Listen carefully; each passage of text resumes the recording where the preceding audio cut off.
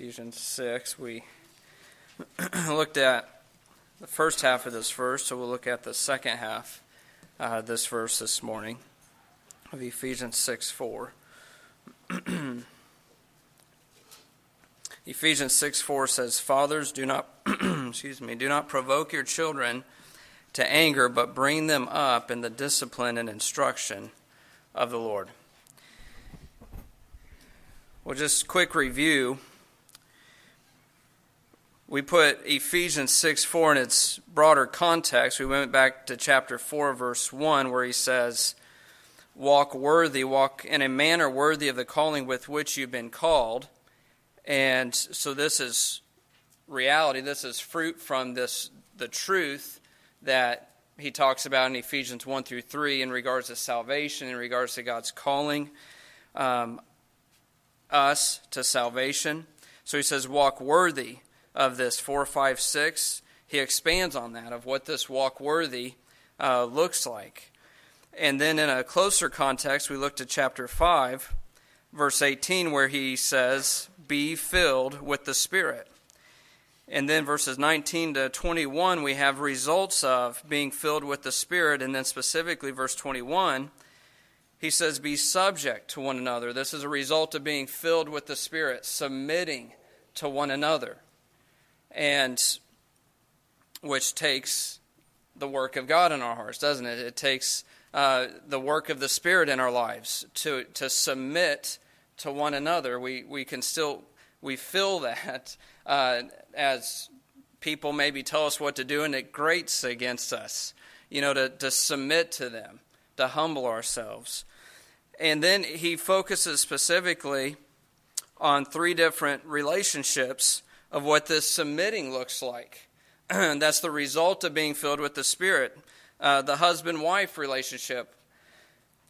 And then he deals with the children and parents relationship. And then he deals with the slave-master relationship of what it looks like to be subject, to submit to one another. So this is a result of being filled with the Spirit. So our need, our dependence upon the Lord to produce this work in us.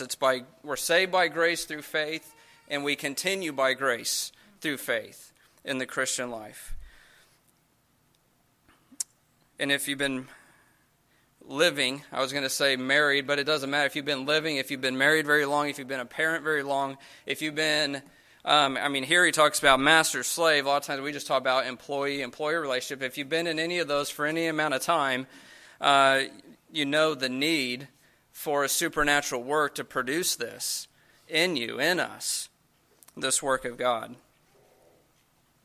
So be filled with the Spirit, be subject to one another, and then we were dealing with verse 4 specifically, parents, fathers. We talked about how I believe that this is specifically speaking to fathers, but has the application to parents here in verse 4. It's a different word, fathers, used from 6:1 where he talks to parents, so specifically talking to fathers, but of course the broader application to parents. Now there's 2 commands in this verse, 6:4. The first one we looked at last week, fathers, do not provoke your children to anger. And then the second command we're going to look at this morning, bring up your children in the discipline and instruction of the Lord. And this is the pattern of Scripture. It's not simply stop doing that. It's not simply don't do that. But it's stop doing that and do this. Put off doing this. That's part of the old man, provoking to anger. That's part of the old man. Put that off and put on this, bringing up, nourishing, nurturing your children. Put this on. Look back in chapter 4, verse 20.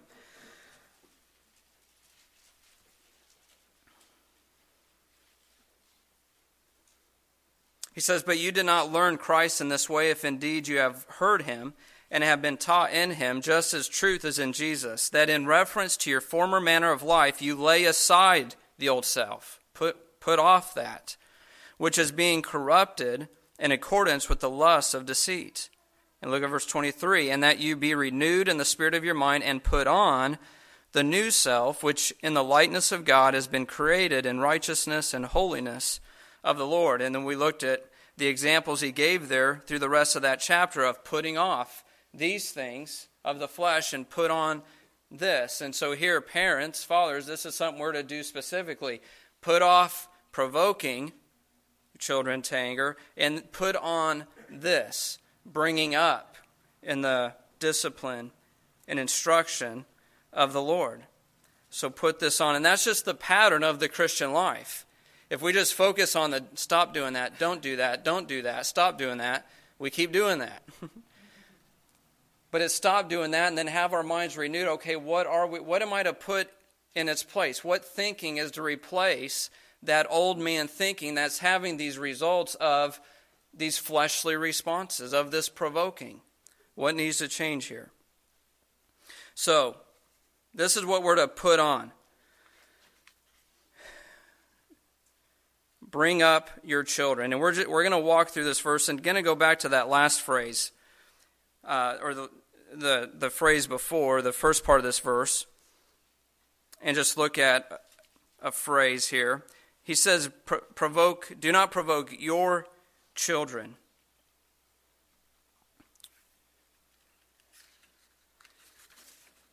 Actually, I'm getting ahead of my notes here. Let's look at bring up. He says, bring up your children. Bring up. This is the imperative. This is the command to bring up. The definition is to provide food, or it's to bring up from childhood. That's the idea here. This same word is used back in verse 29 of chapter 5 in talking to husbands and how they're to love their wife as he loves himself. In verse 29, he says, for no one ever hated his own flesh, but nourishes and cherishes it, just as Christ also does the church. That word nourish here is this word bring up. So he's telling them to bring up, to nourish your children. Nourish your children in the discipline and instruction of the Lord. Did everyone do okay nourishing your body this week? Well, it depends what that is, right? Is it healthy food, junk food, what was it? But, I mean, we took care, we saw that we ate, right? We saw that we were taken care of. We nourished ourselves. Well, we're to nourish our children in the discipline and instruction of the Lord. Not only do we have the responsibility to provide physically for our families, but even more importantly, we're to provide spiritually for our families. Two aspects here of this, or just two thoughts in regards to this spiritual nourishment. Spiritual nourishment is more important than physical nourishment. Remember in Matthew 4, in the temptation of Jesus, Satan tempted him to turn stones into bread. And Jesus responded, it is written, man shall not live on bread alone, but on every word that proceeds out of the mouth of the Father. The spiritual nourishment, the nourishment of the Word, is more important than our physical nourishment. And then also spiritual nourishment is to be given all the time. Deuteronomy 6, 5 through 6 says this, these words which I am commanding you today shall be on your heart. You shall teach them diligently to your sons, and shall talk of them when you sit in your house, and when you walk by the way, and when you lie down, and when you rise up.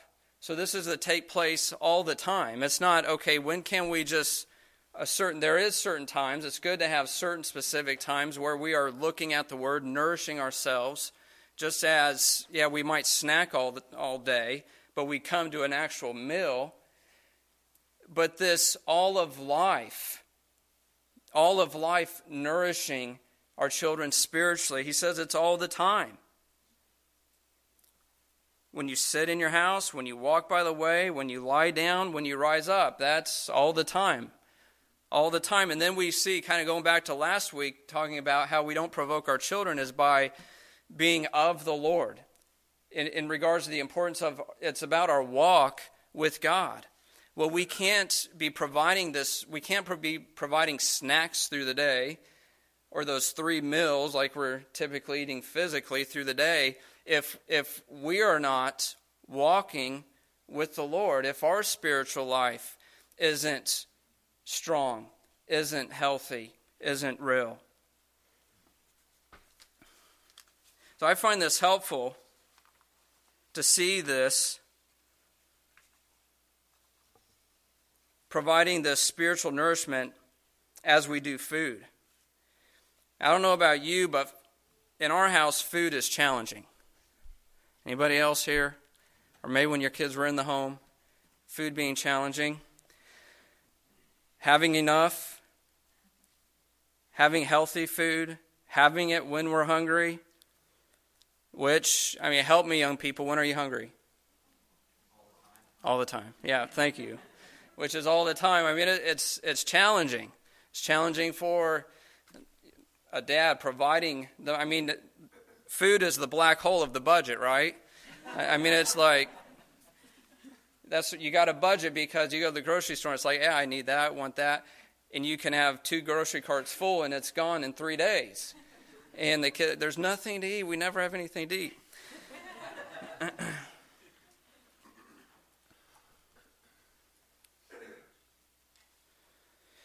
But we don't say about food, well, we just won't eat today. It's not that big a deal. Or the next few days. And then think that all will be well in our home. People start getting hungry, and the kids, maybe the little ones, are getting grumpy. We think, you know what, maybe they just need to eat a little something, need to get something in their stomach, in their belly.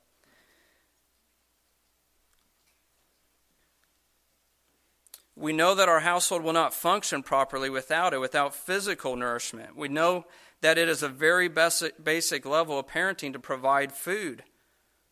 Not only that, parents, we like it too, don't we? We like food. So we'd miss it too if we didn't have it.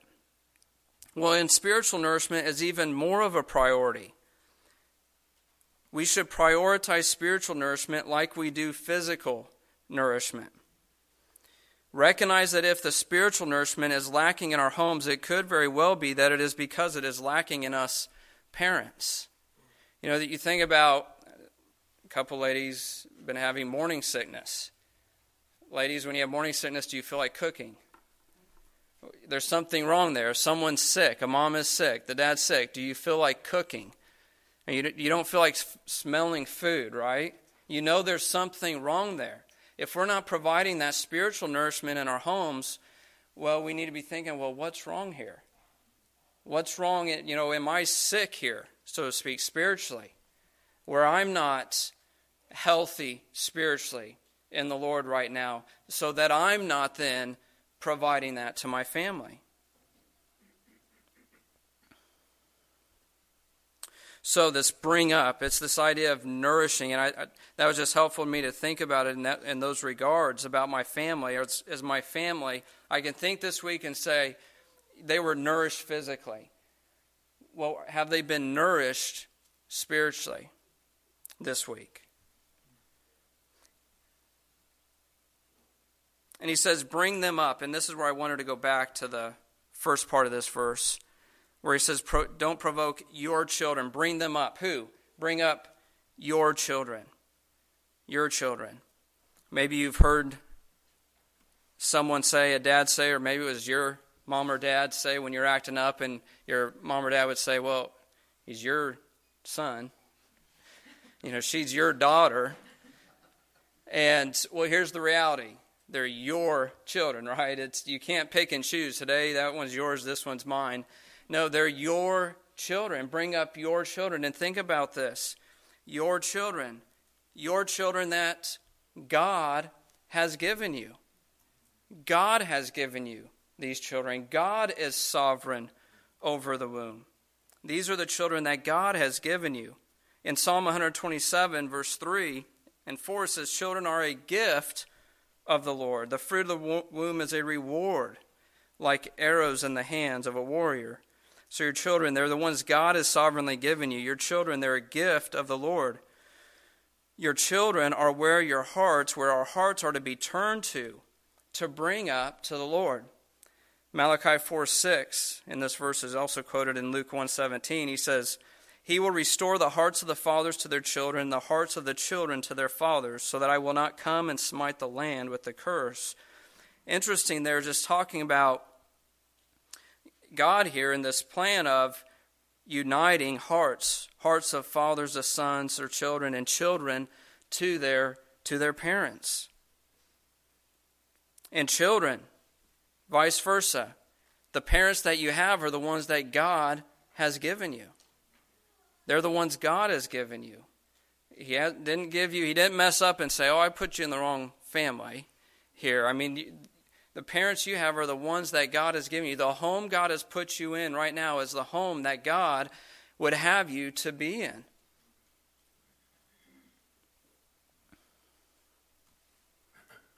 And so what God has given to us, He equips us to honor Him with those things. And so it is with family, so it is with children, so it is children with your parents.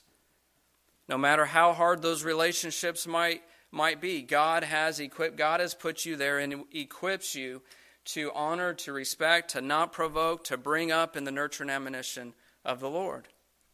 So these are your children. Now we could clarify that this morning, right? In case anybody was wondering. Whose kid are you today? All right, then let's look at these words here. How are we to nourish our children? Two things. In the New American Standard, it says discipline and instruction. Discipline and instruction of the Lord. This word, okay, first let me ask you, when you hear the word discipline, what do you think of? Just right away, what do you think of? In regards to family, parenting, discipline, you think of what? Spanking. Coming from a kid. Anything else? Time out. Some form of punishment, right? Well, this word is much more broad than that. It encompasses that, as we'll see, but it's more broad than that. Let me give you a couple definitions here. It's the act of providing guidance for responsible living. It's to train someone in accordance with proper rules of conduct and behavior.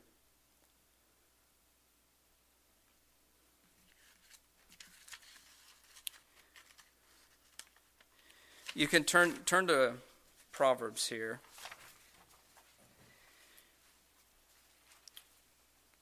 The word here for discipline, the Greek translation of the Old Testament, the Septuagint, translates the word back in chapter 1, verse 2. It uses the same word here as the word discipline in Ephesians 6:5, and it's the word here instruction. What's the purpose of Proverbs? To know wisdom and instruction, to discern the sayings of understanding, to receive instruction in wise behavior. This word is used in Proverbs some 30 times. How many times do you think it regards specifically to physical punishment, corporal punishment, spanking? Timeout's not in there. Not that can't be used, but how many times do you think? There's 30 times that this word discipline is used in Proverbs. How many times in regards to specifically physical punishment? Any guesses? 29 out of 30? 4. Yeah, there's actually 4. Proverbs 13:24, he who withholds his rod hates his son, but he who loves him disciplines him diligently. So that same word here, and it's the same word for instruction, is translated in this verse, discipline. And then there's 3 others in regards. So it is part of training.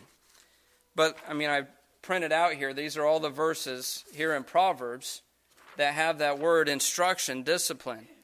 Out of all those verses, there's 4 that deal with the rod. Now turn to chapter 4.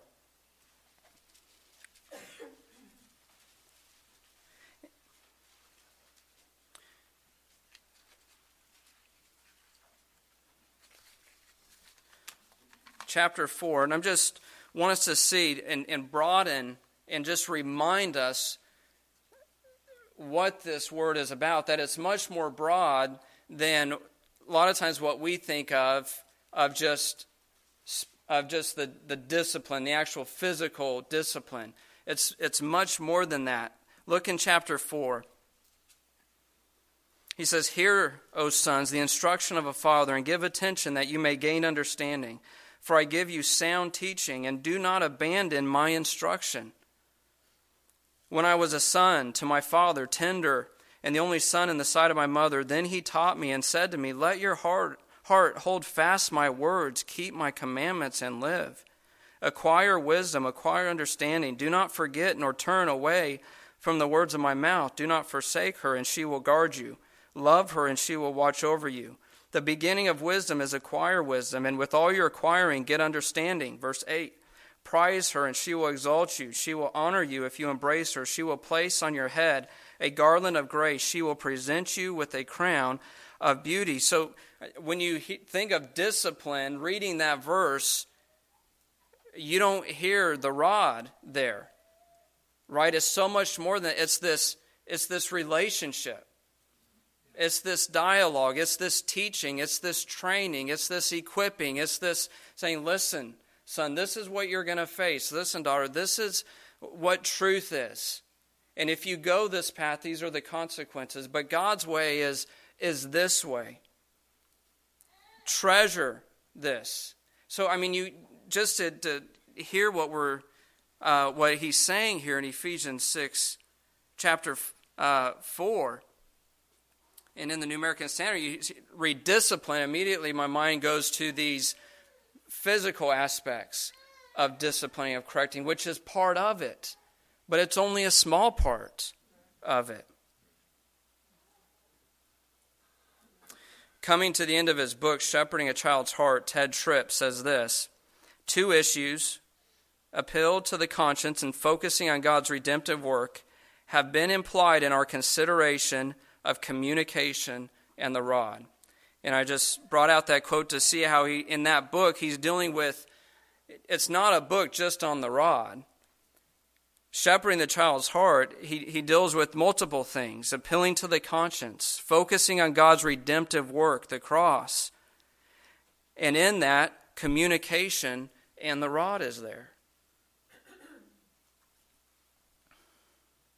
So bring them up in the discipline, in the instruction,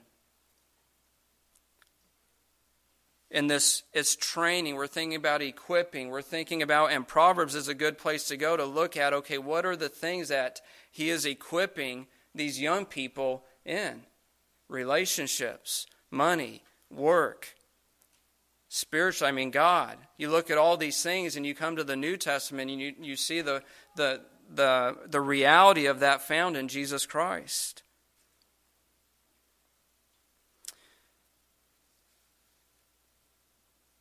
And then we come to the second word here. We won't spend as much time on it. These words are closely related. Some see them as synonymous, but there's a little difference. This word instruction, he says, bring them up in the discipline and instruction of the Lord, or admonishment. It's counsel about avoidance or cessation of improper course of conduct. It's to provide instruction as to correct behavior and belief. It seems a little bit more of the warning. The other one is this training, this equipping, this teaching, and this part is more the, hey, you're in this behavior, and this is serious, and the warning and the punishment to follow.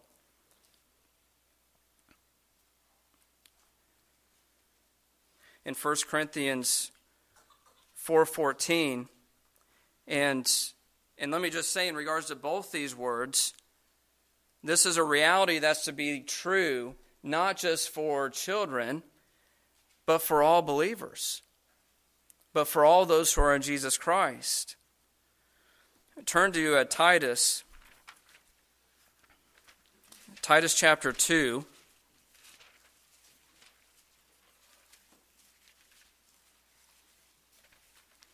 Titus chapter 2, verse 11.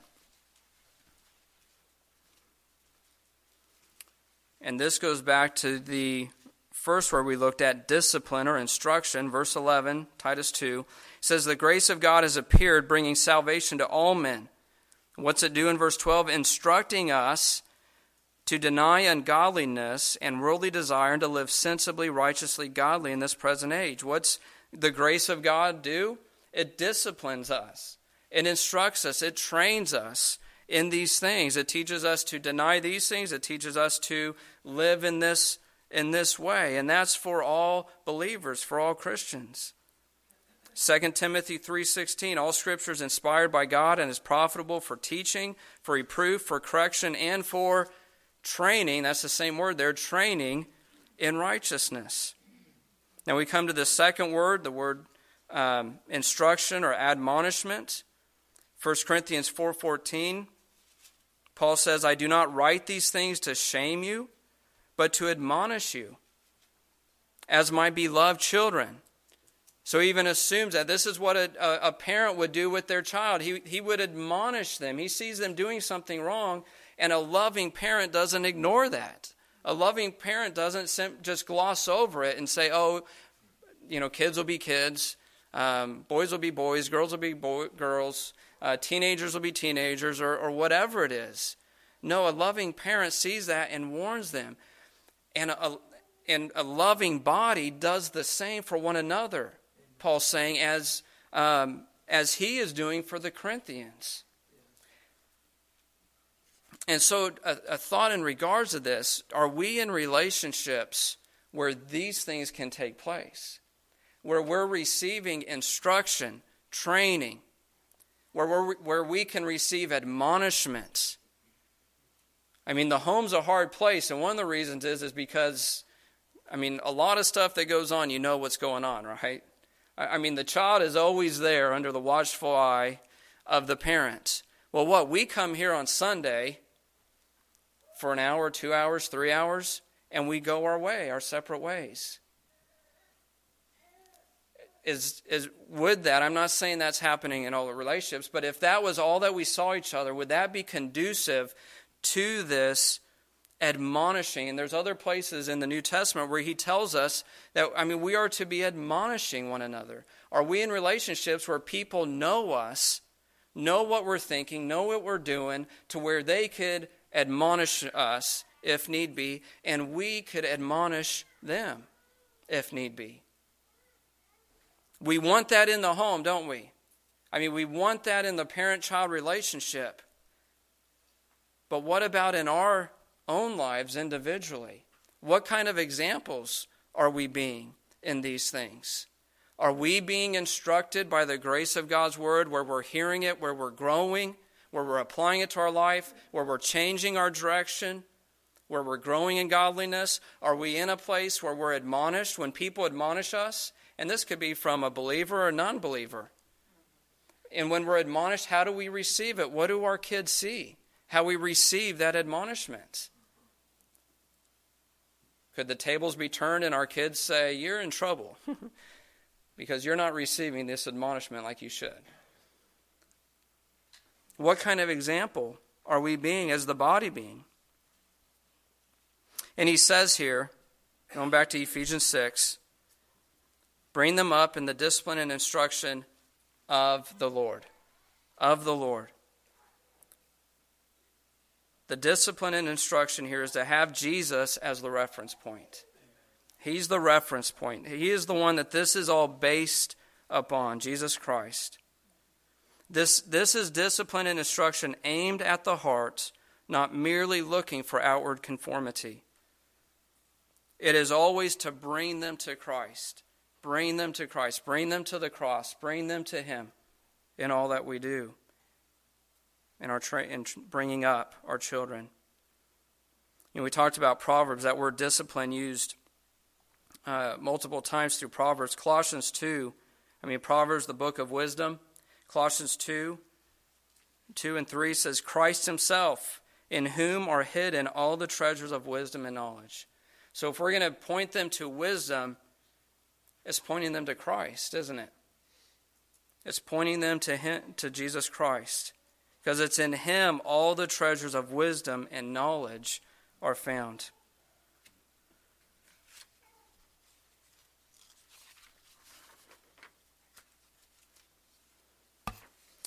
we'll close here and look in 2 Timothy 3. We read verse 16. Just want to read a verse or two before that about Timothy.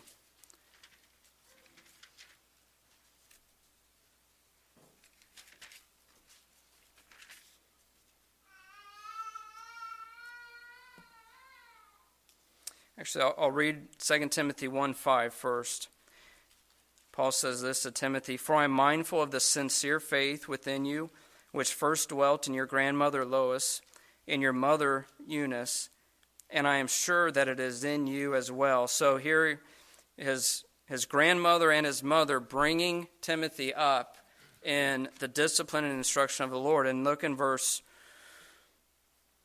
14 and 15 of chapter 3. It says, "You, however, continue in the things you have learned and become convinced of, knowing from whom you have learned them," verse 15, "and that from childhood you have known the sacred writings which are able to give you the wisdom that leads to salvation through faith, which is in Jesus Christ." So that's if there's hope for salvation, there it is. It's in bringing them up in the discipline and instruction of the Lord. That here in Timothy it resulted in coming to faith in Jesus Christ. And you hear of so many people, I mean, when they're long out of the home, saying, I remember this. I remember mom and dad teaching me this. I remember this verse. This came to my mind. And we could fail in a lot of things, but let's not fail to have our homes saturated in the gospel of Jesus Christ. We sit down, when we rise up, lie down, all the time, saturated in the gospel of Jesus Christ. Let's pray. Father, we thank you for your word. We thank you how practical it is, Lord. It is your living word. We thank you, Lord, for teaching us these things, Lord. Help us today by your grace, by your Spirit. We know you will. In Jesus' name, amen.